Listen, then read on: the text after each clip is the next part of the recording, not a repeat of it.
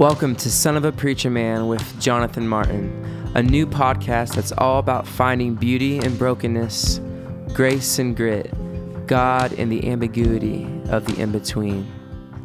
This episode is a reflection from Side A, where Jonathan Martin preached a sermon at Willow Creek Community Church. In this podcast, Jonathan will answer your own questions about the wilderness. Enjoy. Well, welcome everybody to the first Side B of Son of a Preacher Man. I appreciate you being with us. If you had a chance to catch the first episode, it was a sermon I preached at Willow Creek Community Church about the wilderness. And so the whole idea with Side B really is wanting to go further, sometimes to hit quirky angles. Sometimes we'll have guests. Sometimes we'll do live Q&A. Sometimes, as we're doing this week, just taking questions from Twitter. But with the idea being that we kind of want to come at the ideas a little more sideways, explore more deeply, just kind of fall down the rabbit hole and go wherever it seems to go. And I'm especially excited about this first week because the questions you guys sent in are just brilliant, truly. Just to recap a little bit, though, of where I've been and setting up for where we're going. The sermon was about the purpose of the wilderness. Wilderness, of course, is such a major motif in Scripture, both Old and New Testament.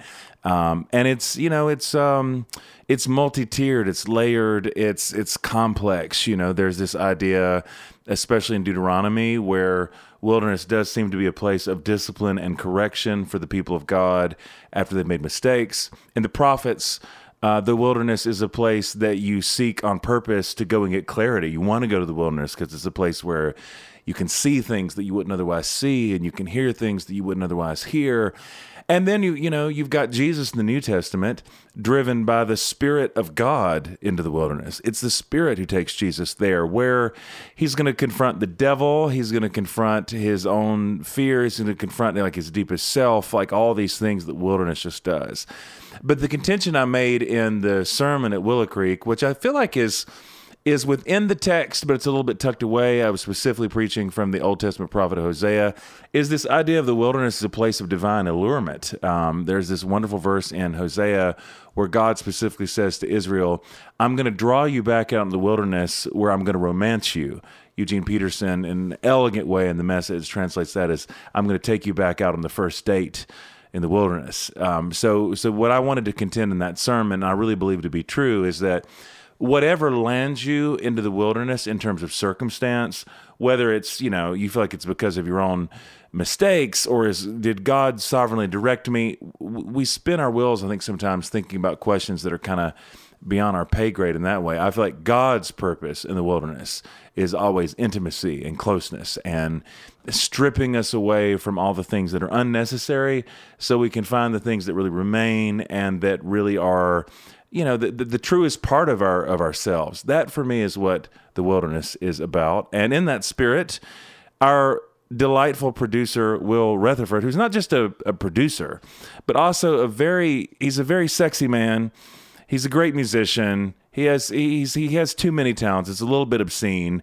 And I wanted Will to kind of facilitate some conversation here where we actually do a little Q&A and dialogue a bit. So, Will, everybody. Hey, how's it going? Happy to be here. All right, our first question is from Sharmani Kumar. Hi, Sharmani. Is there any difference between being sent to the wilderness for growth and being sent as punishment?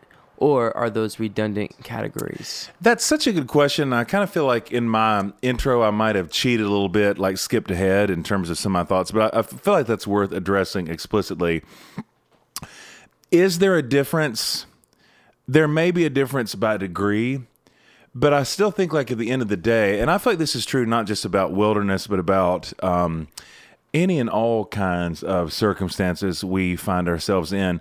While it is human and natural, and I, of all people, like have this need to build a narrative and to try to understand things, I kind of feel like, to a point, discerning the purpose of the wilderness is a little bit beyond us, because I think no matter how you get to the wilderness, there are some things that the wilderness always does, no matter who you are. The wilderness is going to cause you to confront the deepest, darkest parts of yourself. If you've ever seen the film The Never Ending Story, which I loved. That was my favorite movie when I was a kid, and it stuck with me, and I still rewatch it on occasion.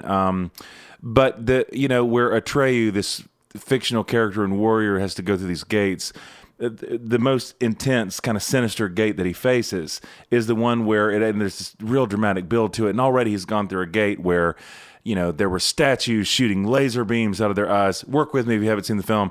It's from 1984.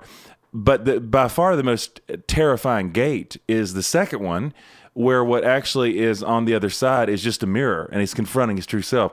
When you're in the wilderness, you're going to confront your true self. And that means all your stuff is going to be stirred up, hurt and pain and wounds and bitterness. Not just things, though, I would contend that are like, like rebellion or dark stuff, but beautiful things that are inside of you are going to be revealed in the wilderness as well. The wilderness is a place for that kind of revelation. The wilderness is a place to really get to know yourself. The wilderness is a place to wrestle with your demons. The wilderness is a place to really get to know God. I think those things are always true about the wilderness, no matter how you get there.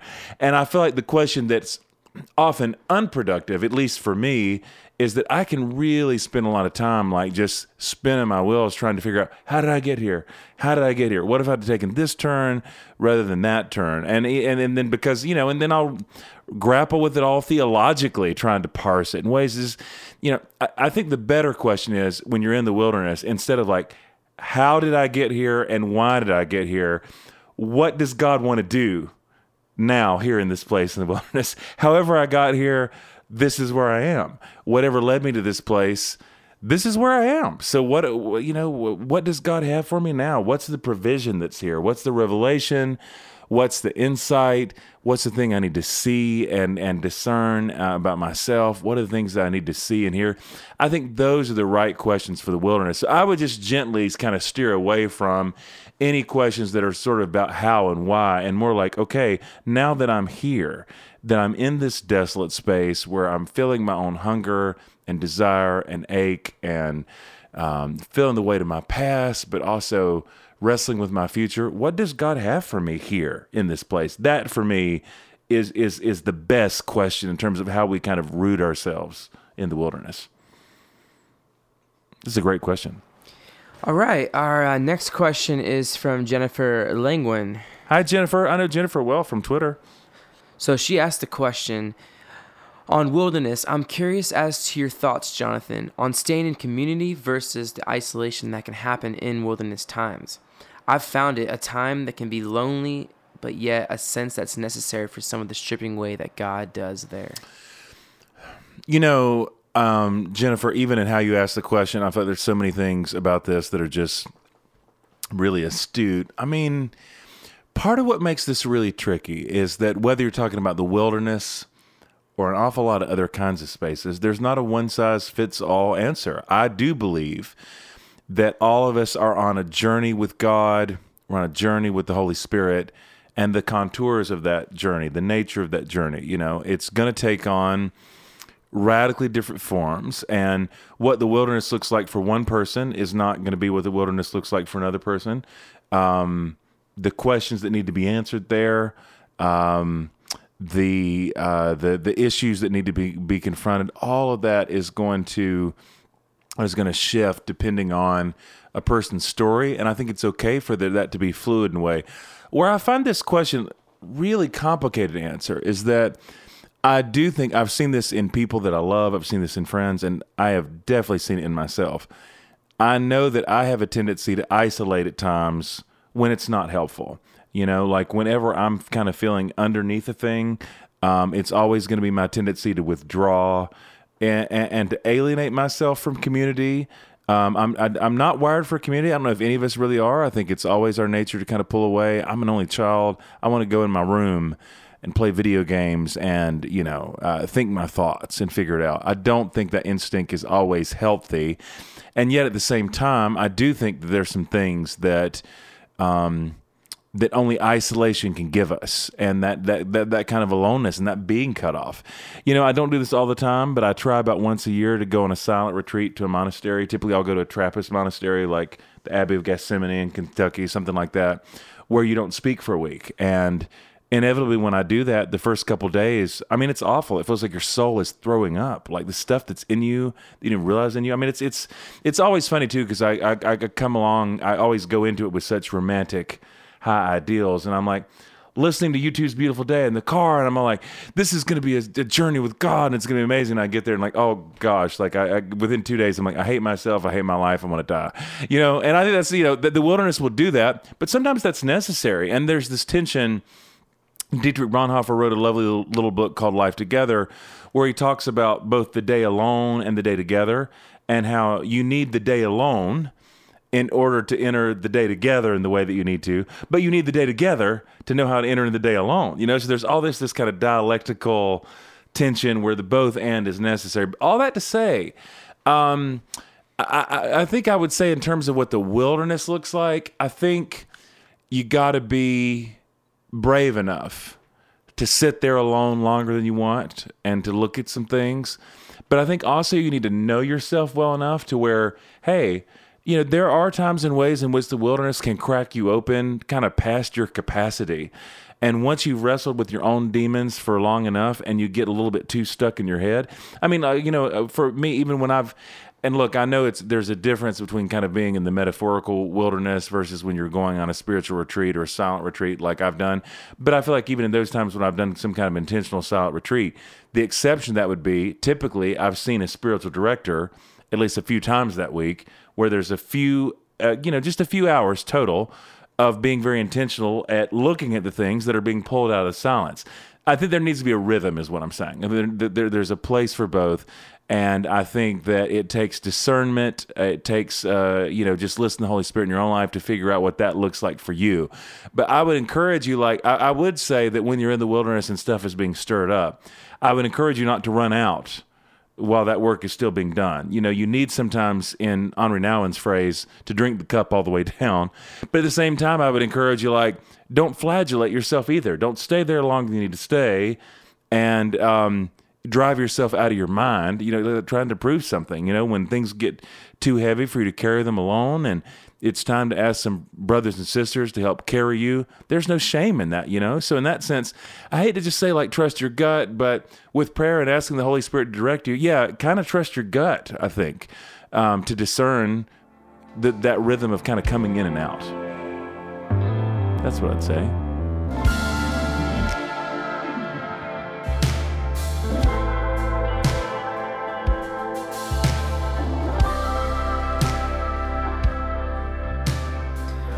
A question from Laurie Tremblay.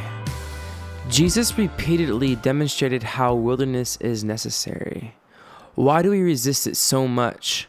Why don't we encourage it and learn how to teach each other to move through it? We resist the wilderness for a number of very fine, legitimate reasons. We resist the wilderness because intuitively we know that to sit in a dark, lonely place long enough is going to mean we're going to have to confront the worst things about ourselves. And that intuition is right. We resist the wilderness because somewhere intuitively we know that we're going to have to wrestle with our demons, that we're going to have to stare down our fears, and that intuition is right. We resist the wilderness because we know that as people that want to be resolved and clear and self-reliant, that the wilderness is going to reduce us to a place of dependence, and we're going to feel need, we're going to feel hunger and thirst, we're going to feel the ache that really is what makes us fundamentally human in a primal way that's just not comfortable. It's so dependent. There's a helplessness that comes. We rightly intuit those things, and so we avoid it. We avoid it because we would rather live with our fears and with our demons. We would rather live with our addictions. We would whether that be to social media or food or alcohol or whatever it might be. We so rather medicate to not have to go into those deep and dark places. But at the same time, I think that what we need to remind ourselves of is that the wilderness, I truly don't believe. And again, I know there's tension about this in the text, but this is my story, and I'm sticking to it. I don't think wilderness is primarily a place of correction. I think wilderness is primarily a place of healing and restoration. I think it's in the wilderness where these disparate parts of ourselves that are real disconnected and disembodied can become whole.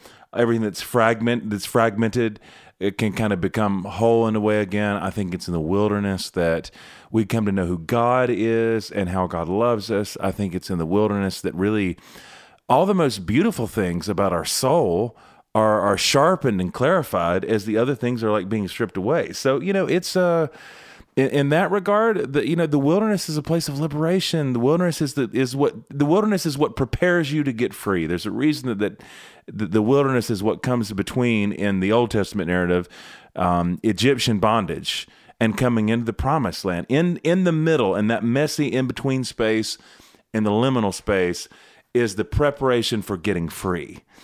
God's purposes for the wilderness are always for liberation, deliverance, redemption, right? So if we come to really believe that, then we don't have to be afraid of it. And to your question about how do we encourage others in that process, I think, whenever any of us are in the midst of the wilderness, we're not able to discern those beautiful, good, redemptive purposes because we're in it. And the reality of our own hunger and need is suffocating, But when we're not quite in that space, I think that's what's so wonderful about community is we can look at our brothers and sisters and say, hey, I know this is hard, but I can see God's redemptive purposes at work in this, even where you can't. I can see the beauty that God wants and the freedom that God wants to bring in this, even while you can't. And I think that's where it does become important for us to encourage one another and say, hey, there's good for you here. And, even if I can't walk through every single moment of this with you, I'm pulling for you and I'm praying for you. And you're not.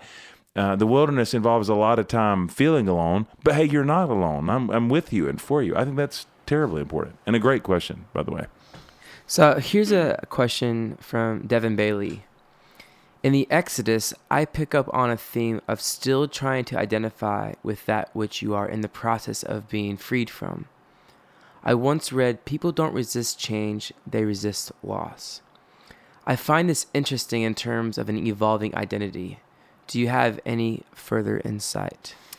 I don't know if I have further or better insight. I mean, there's a lot of insight in that question. I mean, first of all, just yes. I mean, I absolutely think that people, I don't know who said that, but people fearing loss more than they do change, I think is absolutely right on. I just think, let me glance at this. The whole idea of wilderness and identity, trying to figure out what it is exactly you're being freed from. I don't think we ever know exactly what it is that we're addicted to. We don't ever know the things that have their tentacles around us until you kind of get in the sensory deprivation chamber that is the wilderness. You just don't know. I don't know what I'm addicted to. And that's why I'm so frightened to go into wilderness time, both when I do those kind of intentional seasons of retreat or when I feel, just kind of driven into it more existentially, whatever. That's what terrifies me most, is that I don't know what I don't know. And there are all kinds of things about my life and my rhythms and my habits that I presume are perfectly healthy and normal and fine. Oh, I'm okay. I don't need that. I'm not the one with the problem. You're the one with the problem. I'm not clinging on to anything too tightly. Well, you think all those things until you're shut down and until you can't experience the dinging of the notification on your phone, and until you're out of touch with that person with whom you're now in a codependent relationship, or you don't have that substance to help you ease the pain a little bit so you can sleep better at night. You never know that until you're shut off. So I think that is a lot of what the wilderness does, is that it reveals the areas in which we have an unhealthy kind of dependence.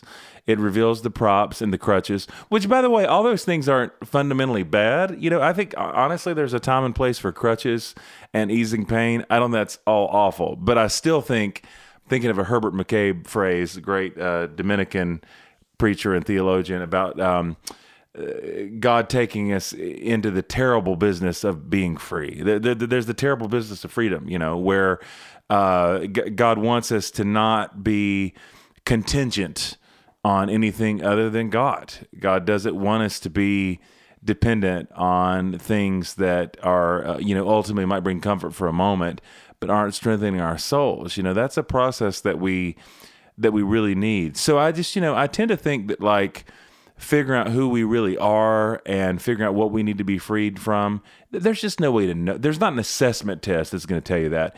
The wilderness is when those things are going to be made clear. And the monsters that you face. And, I say that that sounds like a metaphor, and it kind of is. But, when you read like the Desert Fathers and their own wrestling matches in the wilderness, I think somebody like an Anthony of the Desert. I mean, to read his accounts, he was facing fairly literal monsters, and you get cut off a little bit. And yeah, it is strange, the way that things that you fear and things that you've been addicted to, like you see the ways those things are embodied in the wilderness in some pretty crazy ways. And, I found that in my own wilderness experiences, my dreams are really rough. I have nightmares. But I don't think that's because God is tormenting me. I think I'm detoxing. And if anybody's ever walked with someone through a detoxification process, there is nothing about that sucks. I mean, that doesn't suck. It's hell on earth. That you have the shivers and the quakes, and you have those moments where you feel like you're going to die. You're not going to die, but that's just the painful business of being free. So I do think it's only in the wilderness that we get a sense of what we're still enslaved to. I do think it's also, and this is the other part of it I think that's so crucial, it is in the wilderness, though, where we find out who we really are. And specifically, I'm not going to quote exactly right now, but to go back to the Hosea text that I used in the message in side A, God tells Israel that when I bring you back out into the wilderness to romance you, you will know my true name. We come to know God's true name, but the flip side of that, which is equally significant, we come to know our own true name. We hear our own name, but that's everything. We have all these other people who are naming us and all these other principalities and powers in our culture that are trying to lay claim on us. There's so much noise and clutter and baggage. The wilderness is what clarifies who we are. And the same way that in that wonderful, evocative text in the Old Testament where Jacob's wrestling with the angel, it's through the long night of wrestling, the pain and the agony of that, wrestling with a stranger. By the end of that story, we know that in some weird way he's wrestled with God or an angel, but he doesn't know that. He's just jumped by a stranger in the middle of the night. He doesn't know what he's wrestling with. He doesn't know where he is. It's disorienting. But he stays in the ring all the way through dawn. And it's through that experience that even though he's broken in a way, and even though he's forever going to walk with a limp, he learns his true name. And there's a way that we're named in the wilderness. We're named in the wrestling. We find a sense of identity that runs all the way down to the bottom. That's what the wilderness is all about. I think more than anything is identity, knowing God's identity and knowing our own. Great question, Devin. Really appreciate that.